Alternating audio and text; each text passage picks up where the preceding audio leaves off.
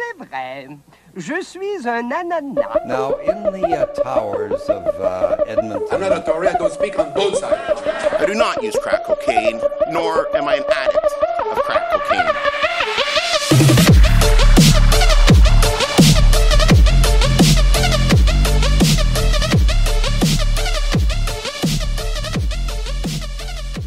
All right. Welcome to this week's episode of Fat, French, and Fabulous. I'm Janelle.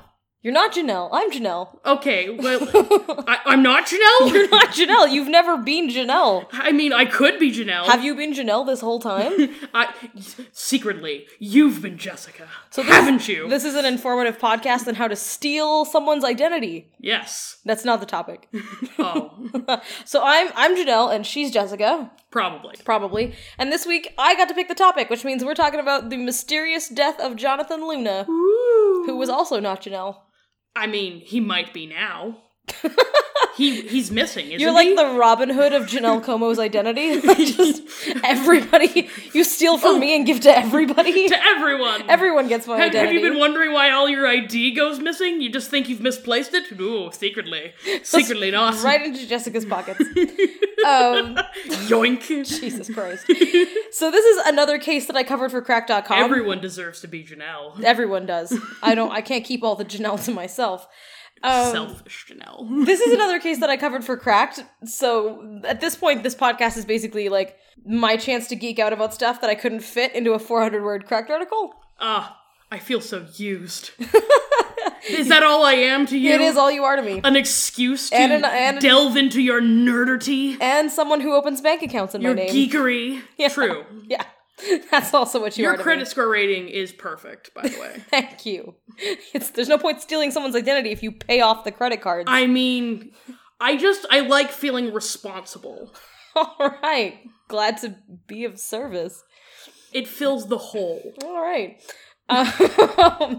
So the case we're going to be talking about today is kind of an obscure case from 2003 that doesn't get like a lot of attention on true crime shows or on their usual crime blogs, which is kind of strange because this is a weird fucking case. It is weird. It's exceptionally weird. And it's an active case. There's a $100,000 reward out there for information that's still unclaimed. So, like, in case this tiny Canadian podcast has more reach than the FBI or the Pennsylvania State Police, like, if you've got information about the case and you didn't know there was a reward, you should go get it. Yes. We're going to be solving this single-handedly as Janelle Como. We're just one person now. Yes. Who's the weird person in the bow tie in our logo? We are Legion. Oh, Christ. I had a conversation about our logo with a woman who was calling me about a reference I gave to an individual. Specifically the individual who drew our logo. So it's Ash Hulowitz. Who you should absolutely look up on the medias and get some art from if you want some art. But and she's like, I'd ask you if you would ever rehire her, but like I know you hadn't hired her, and I'm like, oh no, I hired her to do some art, and so I sent her to the podcast page. And she's Did you like, pimp our podcast while giving a reference? Yes. Oh. You got a network, Janelle. Wow. You gotta be ready. You gotta be pressing some palms. Apparently so.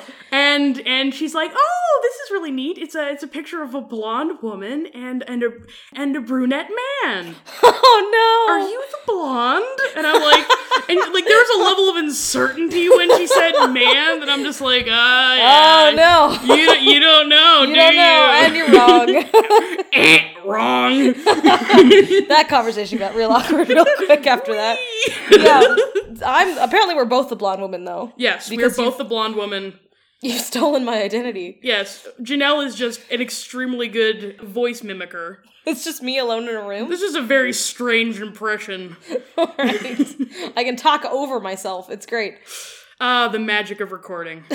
Technology, you know? Oh, man. So the Jonathan Luna case is actually so obscure that through Canadian search filters, when you Google Jonathan Luna reward, the first thing that came up was a Global News article about a BC family offering a reward for a missing dog named Luna.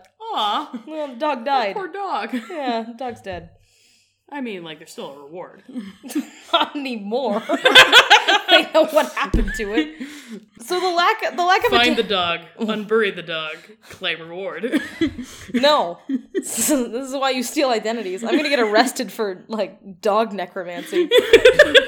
So the lack of attention around this case is probably because of the way the police handled it, which is sort of a theme when you look at, like, mysterious cases that have gone unsolved for a while. Which, like, I guess the lesson here is that, like, if you're being kidnapped and driven out into the middle of nowhere... Be interesting. No, just make sure that you seize the steering wheel from your captor and drive into a major urban area before you're murdered.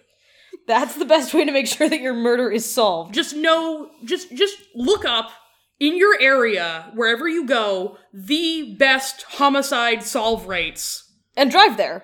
Make your captor drive you there before they murder you. Yes. Don't let them kill you in a small town. Let your family have closure. Make sure that whoever gets assigned to your case has at least seen a corpse before. That's usually a good thing. Yeah, because we're gonna get more into it, but the way that the police handled this case is kind of iffy. Yeah, because, like, the reason a lot of these cases end up mysterious and... It's just shitty police work. The reason why we don't have the answers is no one knew how to look for them. Well, in this case is genuinely strange. So, Jonathan Luna, at the time of his death in 2003, was a 38-year-old prosecutor who, on the morning of December 3rd, 2003, was found drowned in a creek 80 miles from his home, stabbed 36 times with his own penknife. Oh. And that's not even the weird part. The weird part is how he got there. That's not the weird part? That's not the weird part. That's kind of the part that we can all agree on. Death by penknife? No, he drowned. Oh my gosh. Yeah, he was stabbed 36 times with his own penknife, but apparently the primary cause of death was drowning. Damn. Yeah, damn. What is he, Wolverine? Yeah, something like it. So, to get into background of, like, who Jonathan Luna was, he was born in 1965 to a Filipino father and an African-American mother, and he was born and raised in the projects of South Bronx in New York City. And from a young age, like, his defining characteristic apparently was that he wanted to escape from this kind of life. He didn't want to live in South Bronx forever, he wanted to make something out of himself. Is that a defining characteristic? Or Apparently just a sad reflection of racial politics in America? That, and also I'm trying not to call him a huge nerd. But he was a huge nerd. Dweeb. So he grew up in this really rough neighborhood. Like, a childhood friend who spoke with the NBC News reported that, like, as kids, him and Jonathan Luna would look out their windows and they would see people lined up to buy drugs the same way that other people line up to buy the new iPhone. So, like, sad neighborhood. Yeah. Sad. Nothing good, apparently. He apparently was a big old nerd. Heroin was the first iPhone. Oh, you need to buy it more often. iPhones come out once a year. Heroin is a 365-day thing. Also, it's that whole planned obsolescence bullshit. All over with again. Heroin? Yeah. What, did it fade into fentanyl? Like, the reason... No. Like, the reason why heroin is good business... it's a terrible business. I'm not saying... Are you advocating for people to be heroin dealers? I mean, as long as you don't sample your own products, no, do not. I have been reading about the opiate epidemic in the United States, and it is just page after page of sadness. It's here too. It's in Canada. It's sad absolutely. here too. But, like, nobody writes books about us because we're boring. Even our sadness is not interesting. Is dull. But, like, the reason why heroin, you can make a lot of money with it is because people need it every single day. Once you have a buyer, like, you never stop having a buyer, and that's part of why it's so disturbing. Yeah, I feel like you're just giving business advice. This just sounds like, be a heroin dealer. Come on, kids. No. How do you know how you'll really make it? That's not it. Smack. Do people even call it that anymore? I don't think so.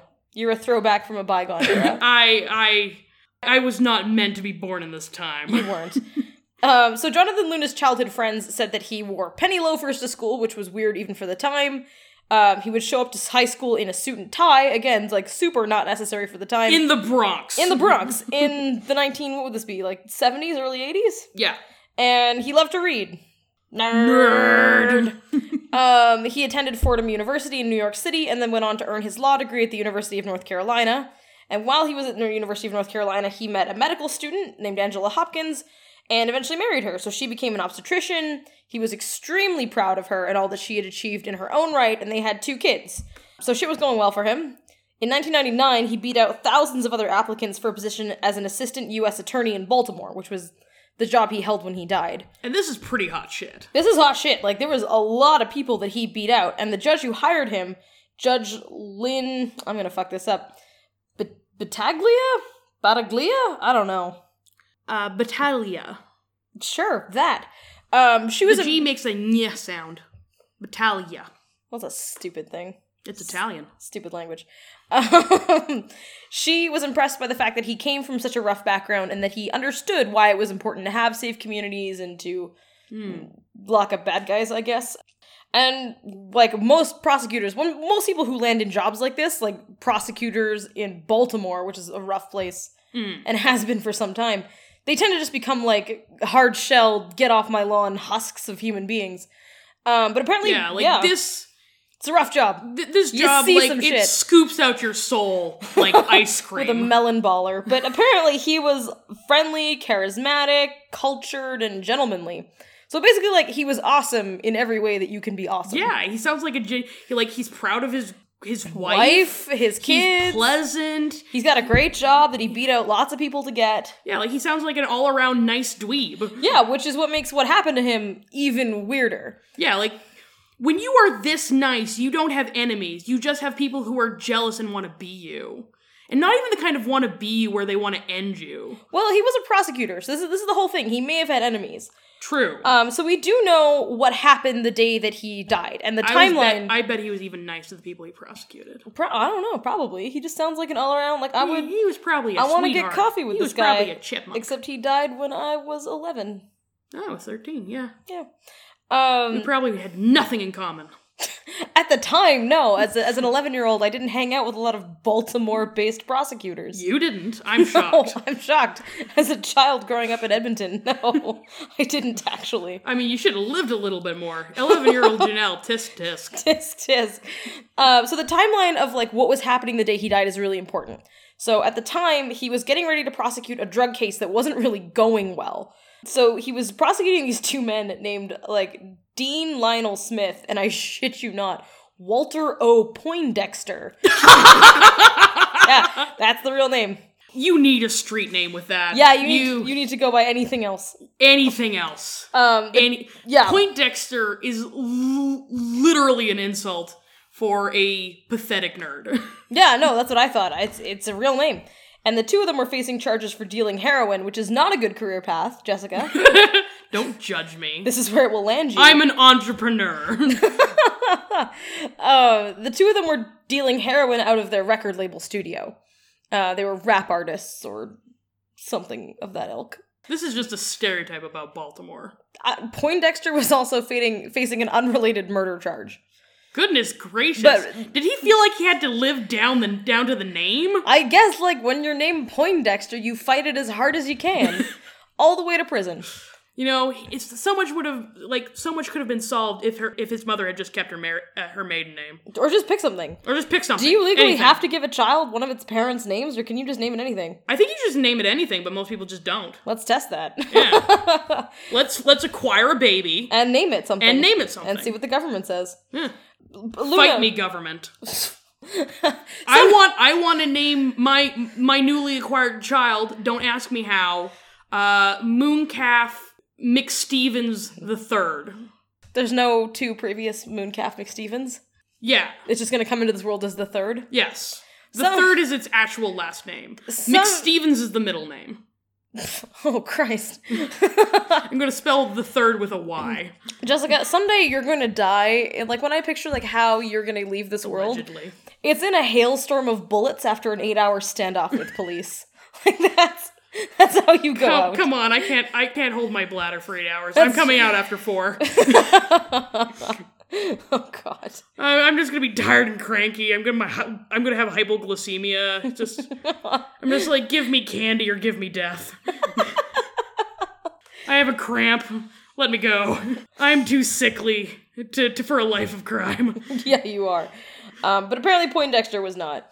So, like, the problem that Luna was having in this case was that his key witness was a man named Warren Grace, who was a heroin dealer turned paid FBI informant who had basically taken a steaming dump all over the conditions under which he was allowed to be a paid FBI informant. Oh, boy. They don't just let you, like, continue to be an unfettered heroin dealer while you're a paid informant. You have to that's meet a no-no. some conditions. That is a no-no. So, like, among other things, he had been caught escaping from his electronic monitoring device, which, like, I assume he just chewed his own leg off coyote style. Yeah, very much that one horrifying movie. Yeah. 129 days? No. I think there's more than one movie where someone chews I think their it was leg about off. hours. Anyway. Saw? I think you're thinking of Saw. And he was also caught having unauthorized heroin in his car, which apparently Apparently there's there is authorized heroin. That's what I first thought. Apparently there's authorized heroin, but he had unauthorized heroin.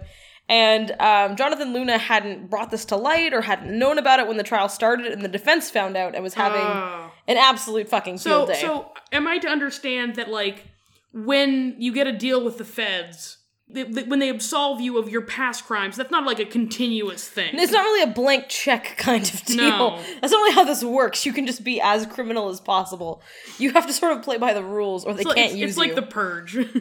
Oh my god. Yeah, no, it's not The Purge. You don't get to just go on a lifelong purge rules. That's not how this works at all. So on the day that the morning before Jonathan Luna disappeared, he was fined $25 by the judge for being late to court. He said he had been at the hospital all night with his infant son the night before, which is why he was late. And the news report didn't actually mention whether the judge was a heartless scarecrow stuffed in a robe, but I sort of assumed that they were. Yeah. That's harsh. They were, in all likelihood, just a bunch of pigeons stuffed into a robe. just an old Navy mannequin that had gained sentience but not a soul. And was, like, punishing humanity for the crimes we'd committed against it. The crimes of polo shirts and badly cut jeans. So during lunch, Jonathan Luna offered this 11th hour plea agreement. He didn't really expect them to take it, and was surprised when they accepted. The defense accepts this plea agreement sometime around lunchtime. And so on that day, he left the courthouse at 6 p.m., and by some sources, he returned to his office around 8:48 p.m. to drop the plea agreement. They had to hammer out the details, and they wanted it done as soon as possible. He had told reporters during the day that he wanted to wrap things up the following morning. So at 9:06 p.m. that night, he calls Poindexter's attorney, and they talk for 10 minutes. Luna said that he had to go home and would return to the office later that night to finish drawing up the plea agreement. We don't actually know where... This is so pre-cloud. No, it's very You pre-cloud. have to go back to the office to continue drawing it up? Google Docs I don't think is a thing yet. Animals. We lived like animals. Like, just wolves. So we don't actually know where Jonathan Luna Just is. dirt and effluvia all over our faces. Tied to specific computers. What an age. I bet it was like the big boxy... Do you remember the big boxy plastic Macintoshes, too? Oh, I do. I bet it was those. Oh, Fuck those in particular. It was. I remember I played a lot of Oregon Trail on those. Like, the kind of, like, they had that kind of static, even after you turned them off, that every time you touched the monitor, they just, like, just Zap a you. spark of lightning would just arc into you. All of my personality quirks are just the result of repeated electrocutions by an elementary school Macintosh. So when Jonathan Luna's making this call to Poindexter's attorney, we don't actually know where he is, which is kind of a point of contention. So some news sources report that he was at his office when he made this call, but I've also found reports that his wife said that he didn't leave the house at all from 6 p.m. till when he went back to the office that night. So I don't really know. Yeah, odd. But, I mean, it makes more sense. We'll talk about this as we get into it, but it's an active case. Mm-hmm. So exact details are kind of hard to pin down. At 9:30, he left a voicemail message on Smith, which was the other defendant's attorney's phone, that said pretty much the same thing, that he was going to fax the plea agreement over before midnight. That fax never arrives. So at 11 p.m. that night, Jonathan Luna was at home and received a call on his cell phone. He told his wife that he had to go back to the office and return to the office shortly after that. We don't know who was on the other end of the phone call. We don't know what they wanted. If the police know, which I'm sure that they do, they're not saying. But so far, it's been a pretty typical day in the life of a grossly overworked public employee. Yes. The last day of his life wasn't particularly remarkable in any way. It was something that he would have done over and over again. Yeah, like, this isn't every day for him, but it's a normal part of his week. Yeah, he's a grossly overworked public prosecutor who spends a lot of time back and forth from his house to the office. Yeah, like, he has 100-hour work weeks, he's constantly on call, he's a stressed-out kind of dude, you know, like... But apparently a calm dude, like, apparently he enjoyed his job, he handled it pretty well.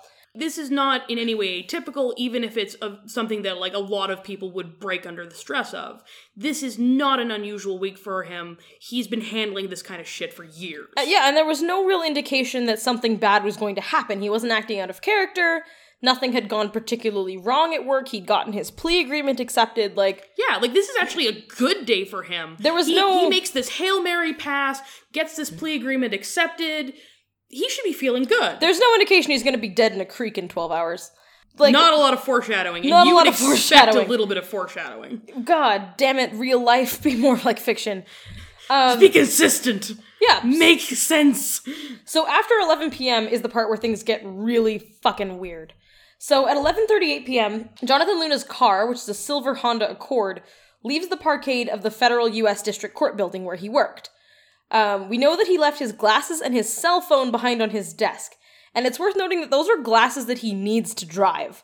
Like, I don't know his exact prescription because I'm not actually his optometrist, but it's mentioned in every news source that reports on this case that he required those glasses for driving. Yeah, and he doesn't seem particularly irresponsible. Yeah. Like, if you can think of two more important items, your glasses that you need to see, They're up there. like, and your cell phone, they're right next to your pants. Yeah. I mean, in some cases, they might be higher than your pants. Yeah, like, I would leave the house you without can drive yeah. home without your pants. Oh, I was going to say, I would leave the house without my pants before I'd leave without my glasses. Like, Yeah, you are not in active danger without your pants. No. And you can contact people without your pants, both of which are more important than having warm legs. yeah, I would rather, like, not stumble out into the path of an oncoming semi-truck, which is about where my vision's at without my glasses. So, when it comes down to, like, what I'm leaving behind, like, glasses are at the bottom of that list. Yeah, and you might forget your cell phone, like, because this is back in the day where you don't have data, you're not constantly checking it. It's not sewn into your palm yet. It's not so, like, it is not fused directly into your hand, but you would notice if you're just, like, half blind. Especially because he's a lawyer. He's on the phone constantly with opposing counsel, with judges. He's constantly on that. It's not like a toy. Yes. For most people in 2003, I think a cell phone is sort of like a fancy toy and a way to tell, like, your husband to take the chicken out for dinner.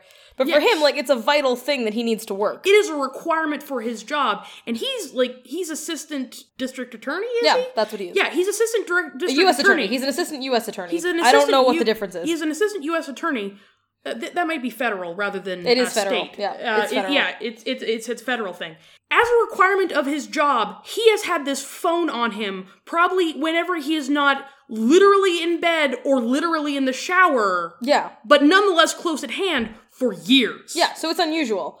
And then at 11:49, he crosses through the Fort McHenry toll plaza with his Easy Pass, heading north on 195, which is the wrong fucking direction from his house. Yes. So things get weird really quick. And there's no reason why he would not know this. No, and, well, yeah, most people know how to get home. I mean, sometimes I just end up in Chinatown, and I'm scared, and I'm lonely, and I don't know where I am. That's at least, like, one wrong turn, though. Like, it's not like getting onto the fucking interstate. Like, you never just sort of, like, end up in Saskatchewan. I mean, you don't sometimes just I don't end up in Saskatchewan. Apparently you lead a more exciting life than I do. Sometimes I just zone out, and You're just like, shit. then you're in Saskatchewan. God damn it. Again? Regina? You went the wrong way. You should end up in BC. If at all possible.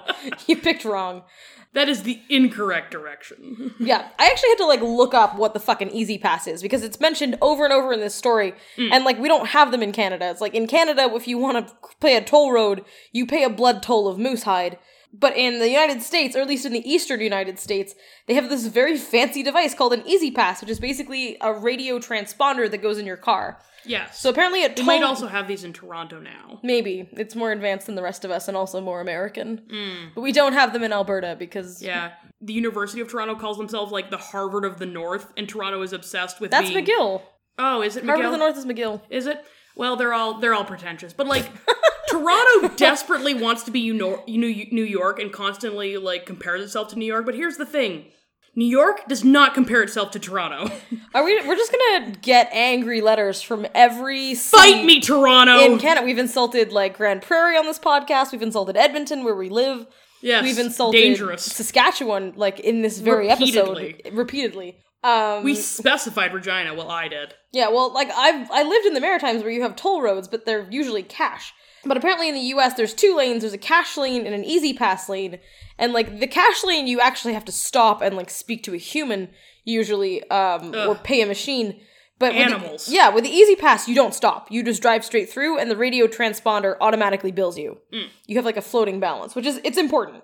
But yeah, the future is here. Basically, it means he didn't have to talk to anybody, and it means that nobody might have remembered him passing through. Oh, you'll see. There's this gets weird later.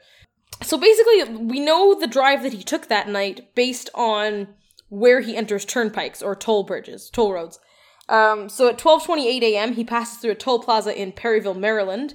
In 12:46, he passes through a toll plaza in Delaware, so he's going north. And he is desperately far from home. He's not going the right way. Yeah, like he's lost. He's in other states now. He's in other states now. At 12:57 a.m. in Newark, Delaware, Luna stops and withdraws $200 in cash from an ATM with his debit card. And we actually have ATM security footage from that night that shows he was alone at the ATM. So it was him, he was alone, and he appeared to be acting calm and normally, which is remarkable for somebody who's taking cash out from an ATM in Delaware at 1 o'clock in the morning. Yes. When they're supposed to be at home. A state where they should not be. And he's also missed have no reason to be. He's missed the deadline now to file this plea agreement he'd agreed to get in at midnight. Yes. Which is really unusual for him. Yeah, it's a level of irresponsibility that is deeply out of character. Everything about this is out of character and fucked up. So at the earliest, Jonathan Luna would have entered the Pennsylvania Turnpike at 1:45 a.m. Some of this we don't really know. It's been largely reconstructed. This is guesstimation. It is guesstimation. We know that at 12:37 a.m. he enters the New Jersey Turnpike, which means he's now seriously far from home. Oh, yes. And 10 minutes later, at 2:47 a.m., he enters the turnpike at interchange 6A from New Jersey Route 130, which is just sort of numbers for me. But I like the fact that he's in a place called King of Prussia, Pennsylvania, which is a bitchin' name for a census-designated place. It's not even a town. Fancy. It's a census-designated place, I swear to God. Oh, man, I want to live in a I census-designated place. want to live in King of Prussia. I don't care what kind of designated place it is. That just rolls off the tongue. It does. King of Prussia? King of Prussia. King of Prussia. I live in the King of Prussia. Odd. There's, kinky, but I can accept that. All right, you made it weird. That's why you're on this podcast. I'm here to make it weird. You're here to make it weird. At 3:30 a.m., there's a disputed sighting of Luna. So the manager of a rest stop restaurant type thing, I think in King of Prussia, claims that she saw Luna. The police think that she's mistaken based on the times and distances between this rest stop and the next place we know for sure Luna was, but this lady is super insistent that she saw him. Come on, random King of Prussia lady. It's hard to say. Is being from King of Prussia not enough fame for you? Do you need to claim more glory? You gotta search yourself into other murder cases? Whether she saw him or not, this disputed sighting is not even close to the weirdest thing about this case. The last kind of time that we know where he is for sure is at 4:04 a.m. He passes through the Pennsylvania Turnpike at exit 286, which again is just sort of more meaningless numbers for me. But what's interesting about this is... It's Wookiee noises. Jonathan Luna passed through the first 3 turnpikes with his Easy Pass, and then he inexplicably switched to paper tickets. So he switched into taking the toll roads. Yeah, odd. Even though he had an Easy Pass and wouldn't have had to stop, he switches to going through the cash lanes, which are clunkier and actually require you to stop, where the other ones you can just go straight through. It's very odd. It's very odd. Like, see, the only reason I can think for that is, like, the Easy Pass would obviously, like, have an electronic identification of you. But there's still records of who passes through cash lanes. Camera. Well, and there's still records of who passes through cash lanes. They don't just don't check cars that go through the cash lanes. Mm-hmm. Like, there's someone who saw you and knows that it was you driving the vehicle, and 2, they probably have your license plate number. Well, yeah, because they know that it was his car, and what's interesting about the last stop through the turnpike, this Pennsylvania Turnpike at 4:04 in the morning, is that he handed over a ticket with a spot of his own blood on it, which suggests that he was already injured at this point. So again, there's no reason for him to be using cash at all, and he's handing over a blood-stained ticket. And he's just acting completely calm. We don't really know. There's not really a lot of information about whether these were, if this was a machine, if there even was somebody at the turnpike, or if they've been spoken to, if there's security camera footage. Like, again, this is an active investigation, so the police have not put all their cards on the table, but I couldn't find any information about whether they had footage of this. Like, I imagine they would have his license plate, and they know the exact time that he crossed through the turnpike. That seems like something they keep records of, but... Yeah, like, it is fairly easy not to get, like, if you're not, unless you're bleeding quite a bit, it's fairly easy not to get blood on things. Yeah, so we don't know. Most of my blood is on the inside. I, too, like to keep most of my blood inside of myself. Although sometimes I give bags of it to strangers so that they may benefit. It likewise delights me. We need better hobbies, Jessica. Yes. I've been drinking an insane amount of water all day, and now my pee is crystal clear. I am so ready to give my blood. I was gonna say, where are you going with this? I am so ready to give people my blood.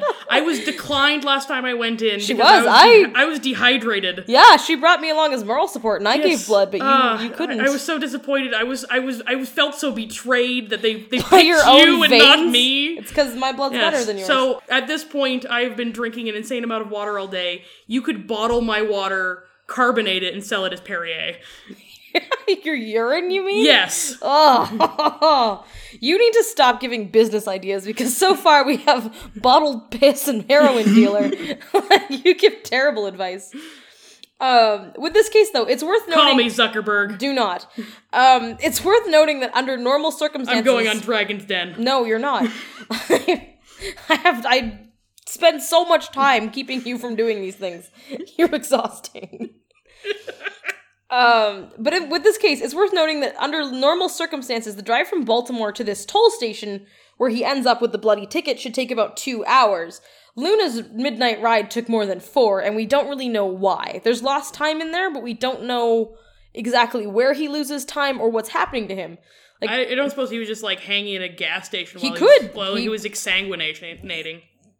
What? Bleeding out. Yeah, I don't know, because he was driving, apparently. Well, we think he was driving through this last toll station. We don't really know. And, like, again, something happens to him. We have no idea if he's sitting at some midnight diner drinking coffee for 2 hours, or if somebody takes him out and beats him to a pulp on the side of the road. We just don't know. And if he's injured, why isn't he going towards help? Yeah, he keeps driving this bizarre route. So the next thing we know is that at 5:30 a.m. that morning, an employee of a well drilling company in Lancaster County, Pennsylvania, was heading to work when he spotted a tiny red light in the woods nearby, and because this man had never seen a horror movie, apparently in his life, he walked toward it with Just a a coworker. very brave man. He's just like, sweet, there's a red light in the woods, let's go check that shit out. That's eerie. That's a little weird.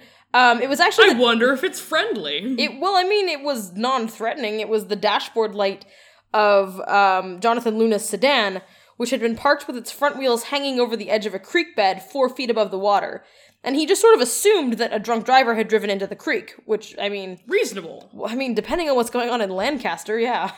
I mean, you wouldn't exactly think, I wonder if the assistant U.S. attorney of Baltimore has been repeatedly stabbed. It's generally not my first assumption when I find a car accident, no. You can actually find photos of the creek where he was found online. Like, not photos with him in it, you sick fucks, but, like, just creek. And I think, like, calling it a creek is generous.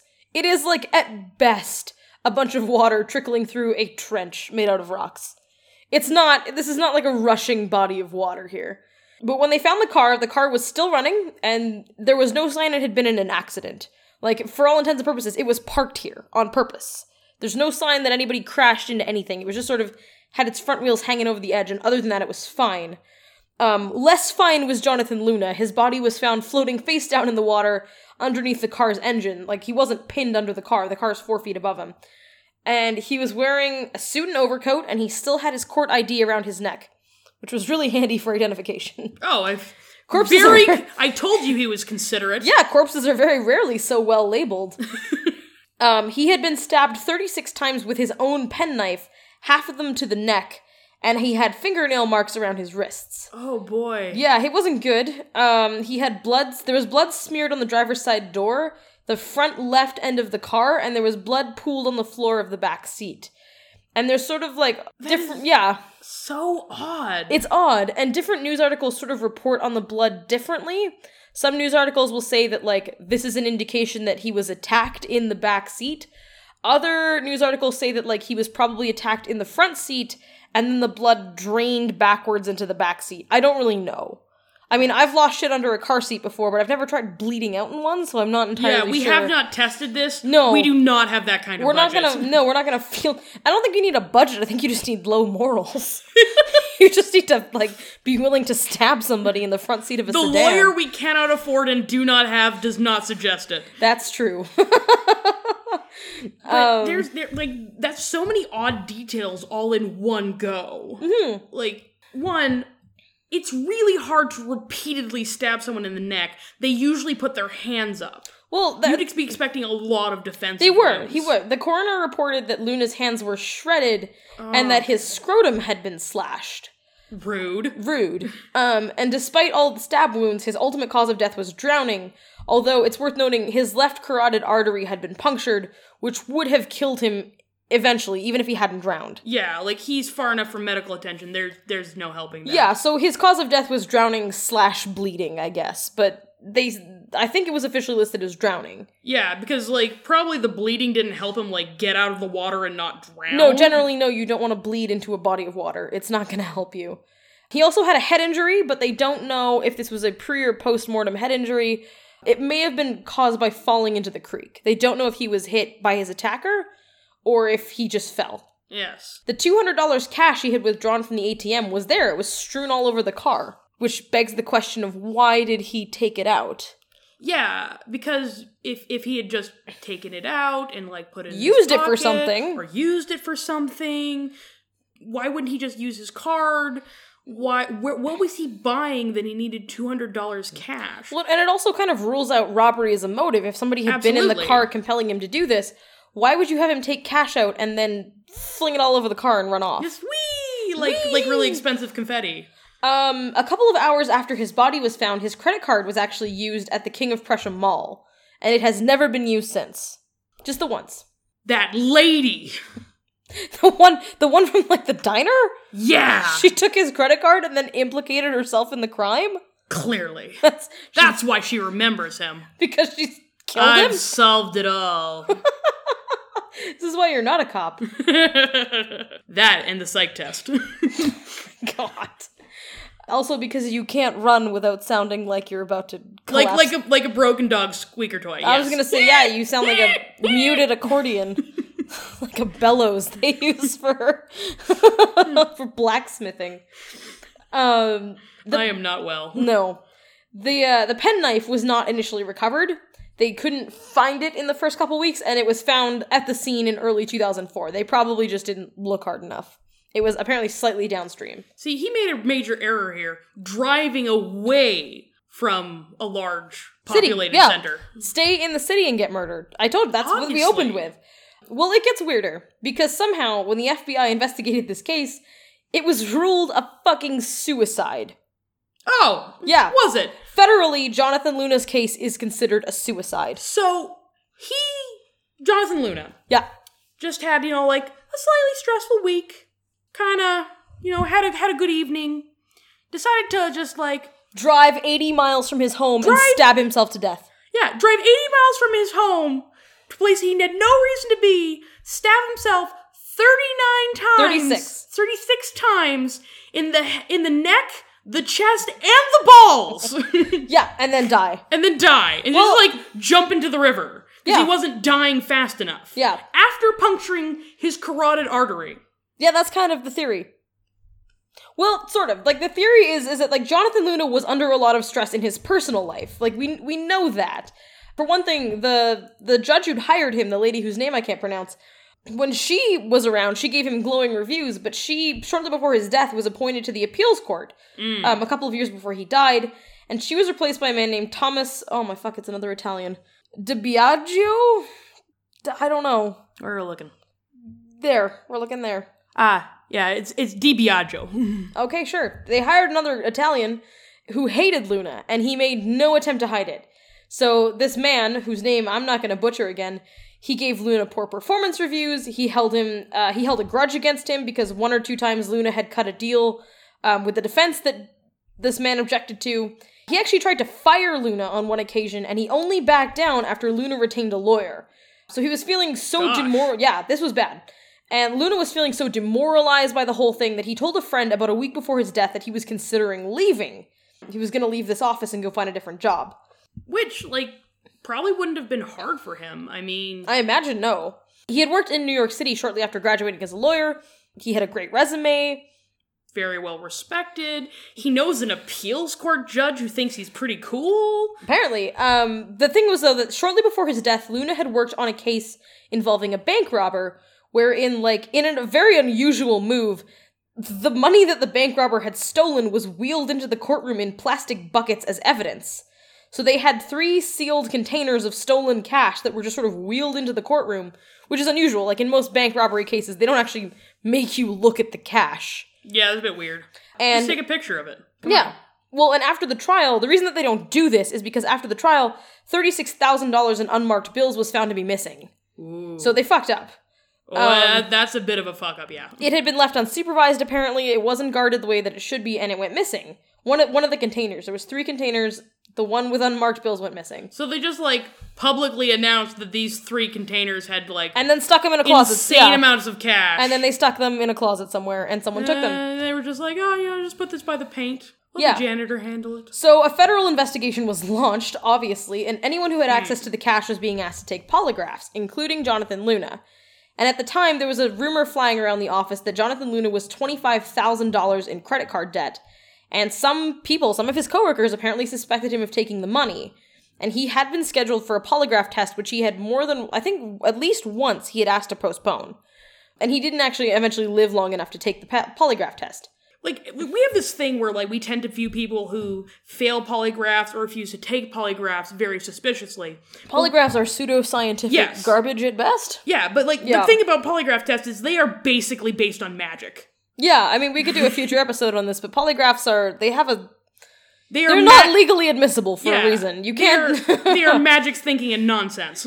Well, yeah, I mean, like, people get nervous when you haul them into a tiny room and accuse them of crimes. Yes. What? Yeah. Like, what a polygraph test is not whether or not you are telling the truth or lying. It's whether you're nervous. It's whether you're nervous. Or you have a galvanic skin response. Like, it measures a bunch of stuff. Mm-hmm. You can actually beat a polygraph test by, Valium.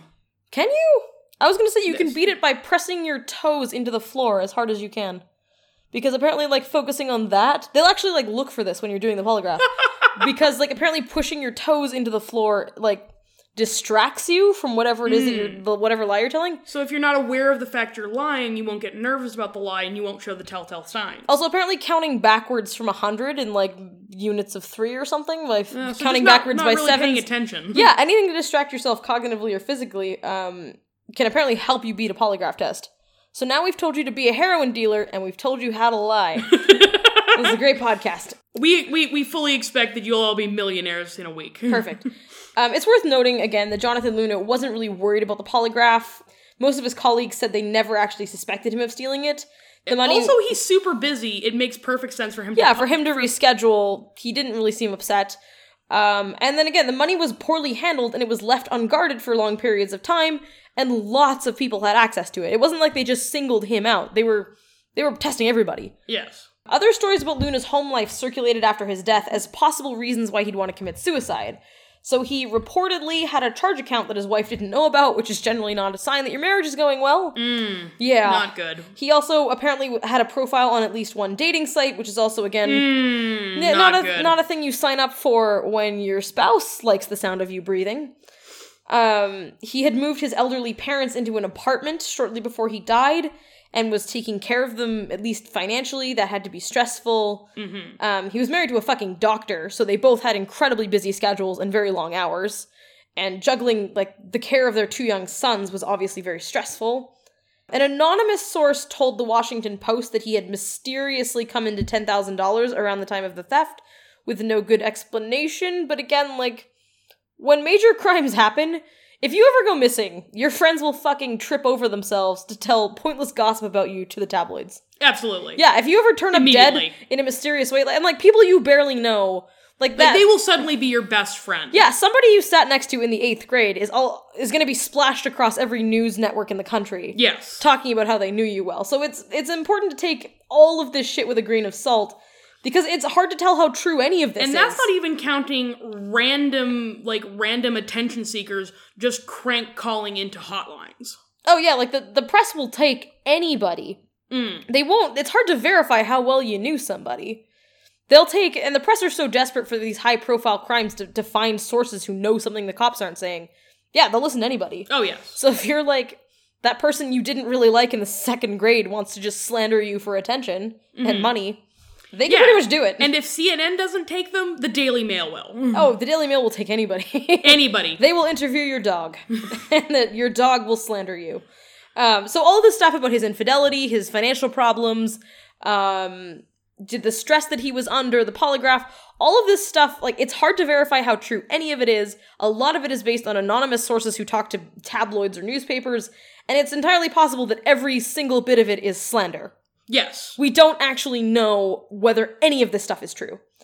So the FBI this is their theory. They theorize that Jonathan Luna was under all of this stress from various things that were going on, mostly the polygraph, and that he was attempting to stage a kidnapping, either that he was going to disappear and start a new life, or he just wanted to garner sympathy from his employers and his family, that he got carried away while he was stabbing himself, and that he nicked an artery, fell into the creek, and then bled out and drowned. Their reasons for this are that many of Luna's wounds are shallow because he was stabbed with a fucking pocket knife. Yeah. Which they're calling hesitation wounds, which is something that you see in a lot of violent suicides. When somebody commits suicide in a particularly violent manner, there's normally sort of a like, I don't want to do this. Yes. There's these very shallow hesitation wounds where they're like not sure until they work up to actually killing themselves. It's basically like when you're trying to test out a Zap pen. Like one of those shock devices. Like you find yourself like, I think that's just you. I think you're the only one who stabs yourself with a shock pen to test it. I was going to say more like dipping your toe into a hot tub before you jump in. Yeah. Or a pool, that kind of thing. We're very different people. We're different people. We have different levels of... Yeah. Like when I was at a sex paraphernalia shop the other day. What? I had my reasons. You're just going to start this? Okay, all right. Sure. I had my reasons. Yep. I decided to test out some of the riding crops on my own hand, and well... I picked the wrong moment to take a drink of water. It stung quite a bit. I bet it did. I was not expecting quite that impact. You're just whipping yourself with a riding crop in the middle of a sex tour? It tingled. Okay, I'm going to take your word for that one. I mean, I didn't get it. Yeah, I don't get it either. I will never get it. I just host a podcast with you. I don't condone what you do. The FBI's other big thing is that if Jonathan Luna was murdered by somebody else, why would you who goes to a murder without a weapon? Like, he was killed with his own penknife. Yeah. Very few people show up to murder somebody and just hope the victim will have a weapon on them. Like, Yeah. can I borrow this real quick? Never mind if someone had ambushed him and forced him to drive, or if someone had lured him out there. You generally don't bring fists to a murder. You usually bring something else. No, like, this was not... If this was a murder, it probably wasn't just, like, a spur thing. It wasn't like, oh, hey, I'm up early for once. I might as well go to the gym. Or, like, I might as well murder This Jonathan man, Luna. Yeah, I may as well take somebody on, like, a multi-state road trip and kill the shit out of them. And just kill the fuck out of them. Yeah, you usually bring a weapon to that shit. Yeah. Also, probably, stepping back for a moment, problem with the hesitation wound thing. Are they saying he stabbed himself in the balls? Well, we're gonna get into this, but yes, they are. They're saying that he slashed his own scrotum, which is actually evidence for the other side. We'll kind of get into this.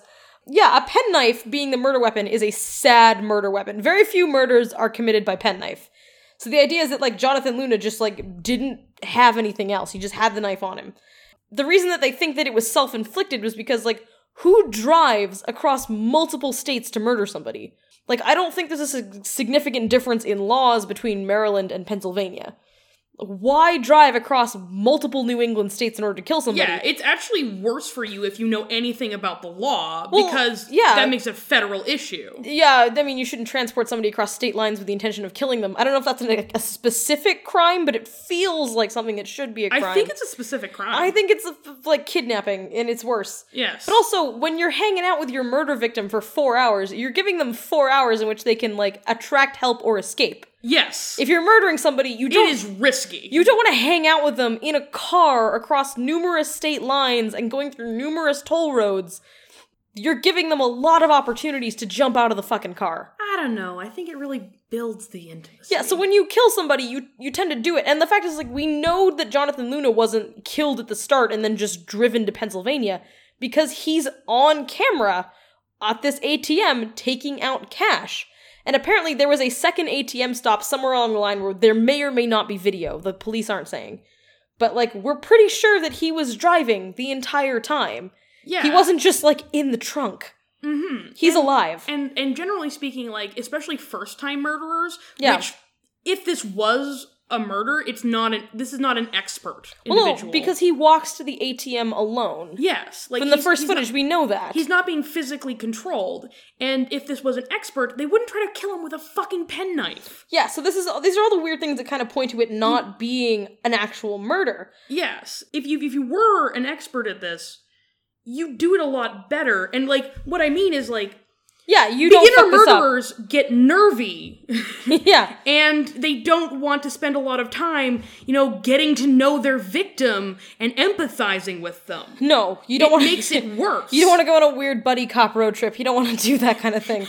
Also, the fact is that neither the cash nor the murder weapon was removed from the scene of the crime. Mm-hmm. Like, even if you're a shitty fucking murderer, you generally realize it's not a good idea to leave the weapon at the scene of the crime. You take that shit with you. Yes. And dispose of it somewhere else. You definitely take the cash, because if this looks like a robbery, they're less likely to look for somebody who knows this guy. Yeah.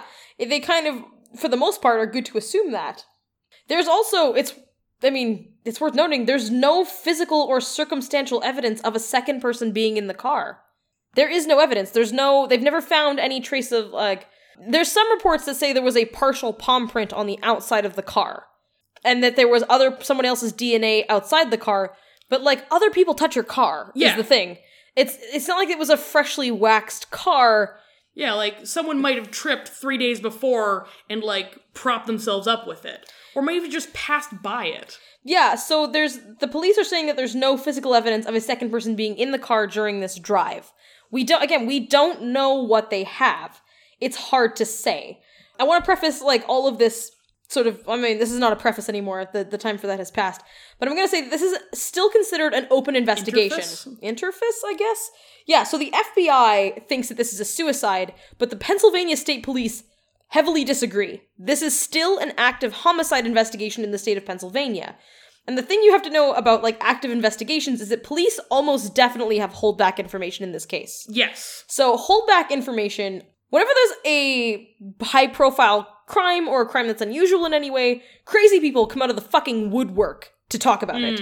So people will come out of, like, the fucking woods to confess to strange murders all the time, and their motives are different. Some people are just genuinely crazy, some people want attention. Sometimes, like, currently incarcerated killers will confess to crimes just to bump up their numbers.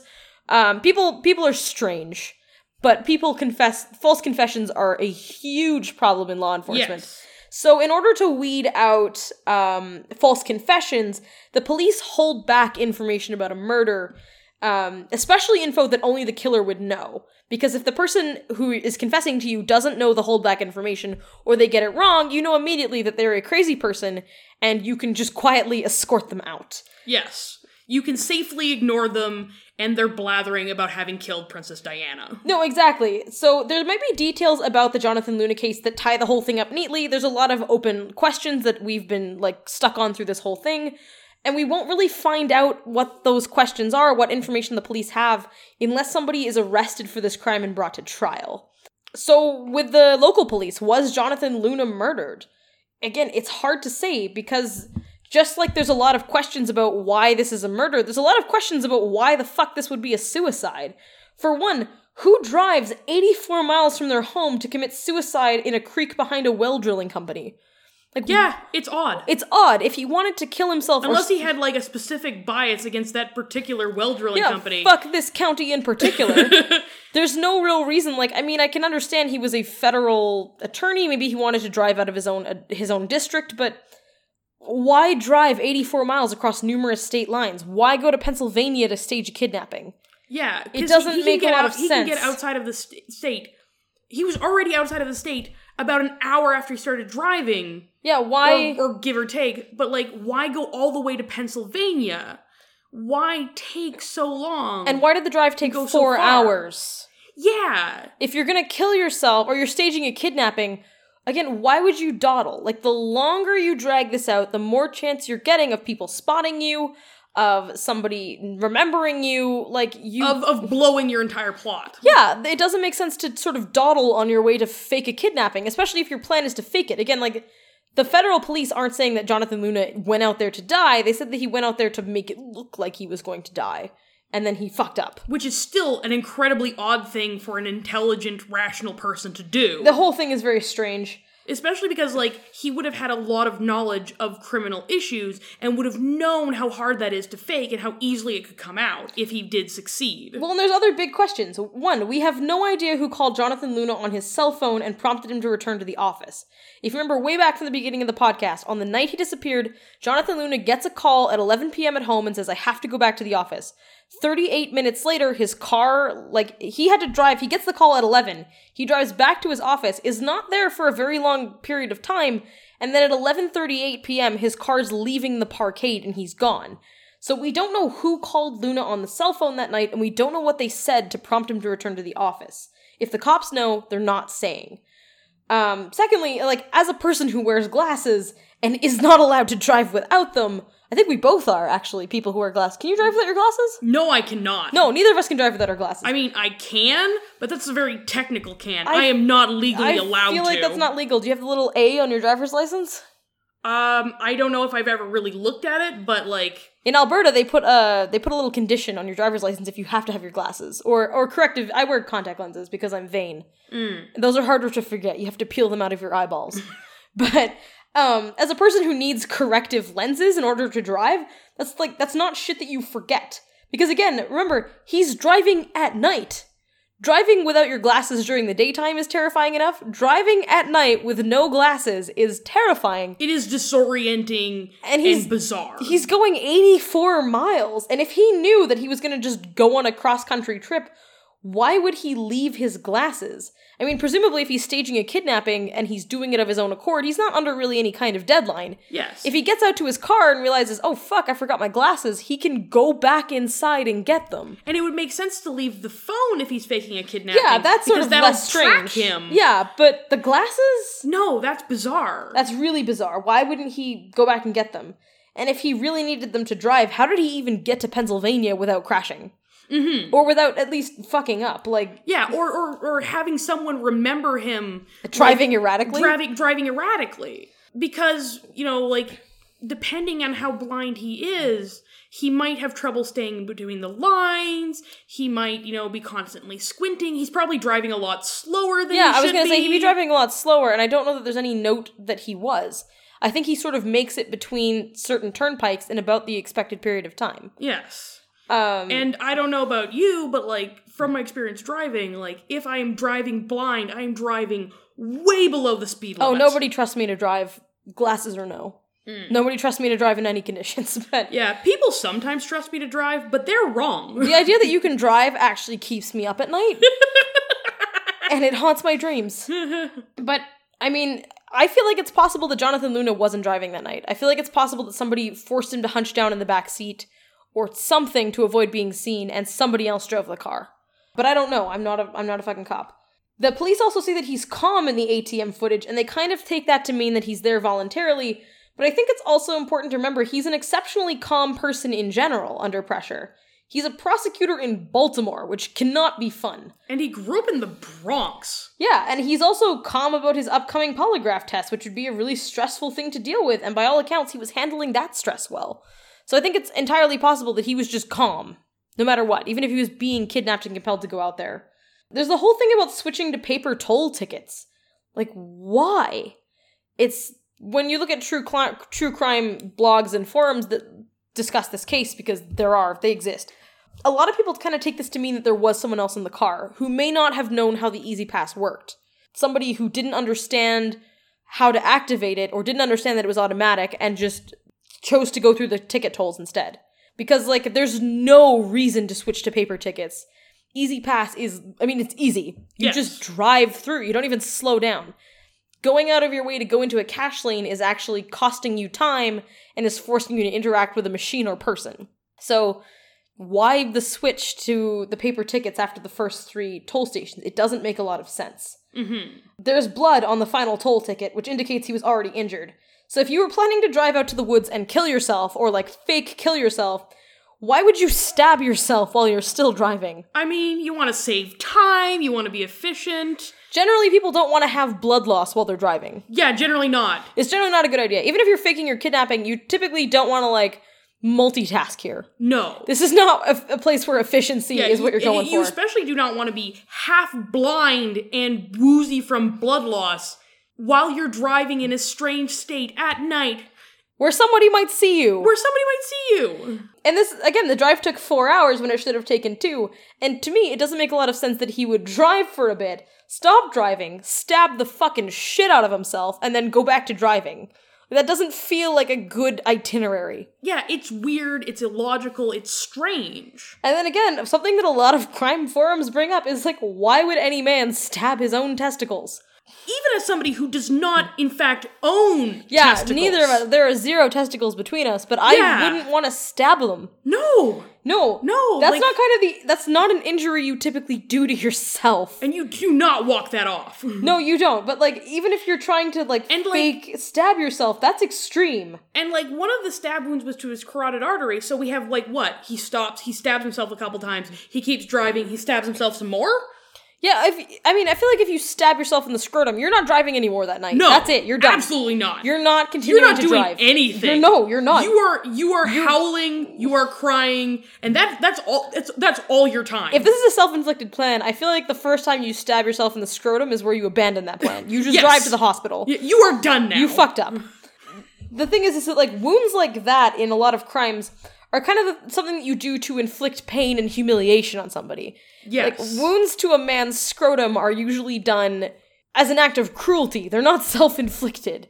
Yeah. It's something you do if you really want to get somebody where it hurts. Literally. Yeah. And spiritually and mentally. And this is not just, like, wanting to hurt them. This is despising them. This is degrading them. When people try to stab themselves or do these kinds of things to themselves, they're not looking to inflict the maximum amount of pain. Scrotal wounds are the maximum amount of pain. Yeah, like if you just want to make it look like someone was trying to hurt you, you go for like center mass, you go for limbs and body. Yeah. You do not go for your neck, and you do not go for your scrotum. Well, I don't know about the neck, but scrotum's definitely out. And there's a lot of weirdness about the coroners. So there was 2 coroners that examined Jonathan Luna's body. The first one reported that that he had those shallow wounds on his arms, and his hands were defensive wounds, and that his hands were shredded. Right? Like, which seems like something that would be difficult to do to yourself. Because, like, how good are you with a slippery, bloody pocket knife in your non-dominant hand? Because if both your hands are shredded, you've got to switch to your non-dominant hand at some point. Yes. How good are you with that? Which you've already fucked up with your dominant hand. You have a bleeding scrotum, and now you've got to stab yourself with a slippery knife with your non-dominant hand in your opposite hand. Yes. I feel like you're not usually good at that. Yeah, like, the more you fuck up your hands, the harder the rest of the stabbing is to do. Yeah. And that's assuming you fuck up your hands first, which would be the most sensible because all of the other stab wounds are the more dangerous ones.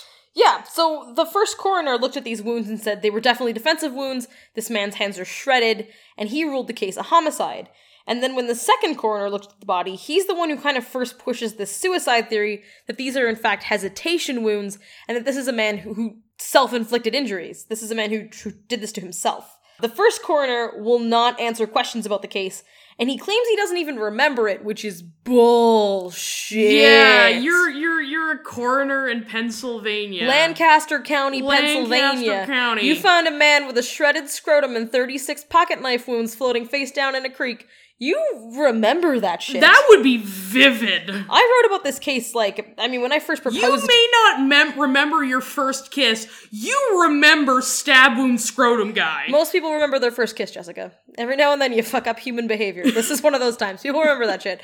But, it seems like a case that you couldn't forget. Because I initially proposed, I wrote the proposal for this Cracked article probably going on 2 years ago now.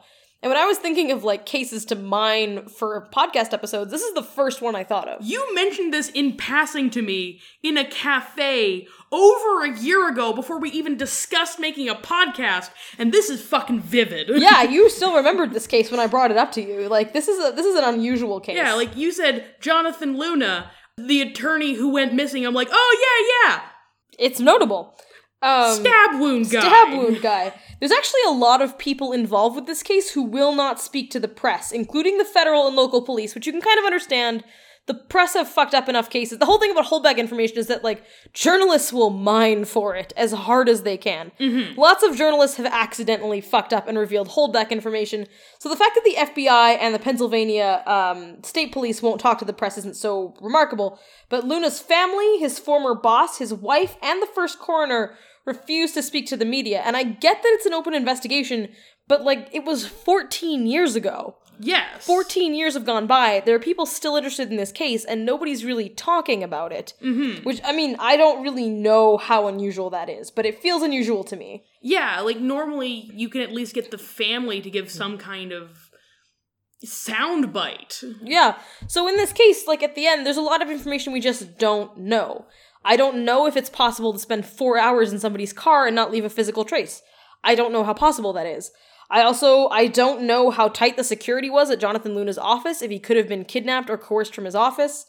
This was 2003, but then again... This is post 9/11 America. Yeah, but it's an attorney's office post 9/11. But I mean, at the same time, like, a lot of government lawyers today work in basically unheated tin sheds with rats. Yes. Because... Mostly defense attorneys, but, like... A lot of federal buildings were poorly constructed and had bad security, even in post 9/11 America. And this is Baltimore. Yeah, because, like, you can reasonably expect, if you're super famous and you're always on the television and every household knows your name, that you might get death threats. But when you're the assistant... Well, that's just it, like... Attorney? People assume that Jonathan Luna naturally had enemies because he was a prosecutor, but, like... Very, very few prosecutors are ever murdered in work-related cases.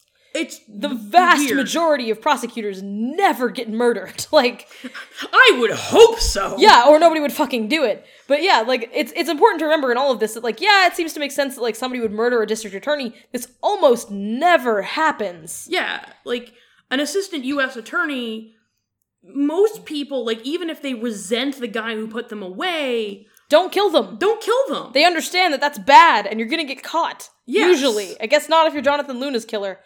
Unless it's Jonathan Luna. We don't know. I don't know if Jonathan Luna routinely drove without his glasses. Some people need glasses to drive and they just don't fucking do it. Yes. I don't know. I can't tell you. I don't know if there's security footage at the toll stations.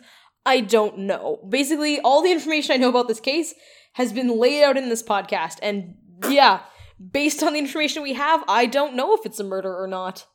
It's just too hard to say. I think probably it was.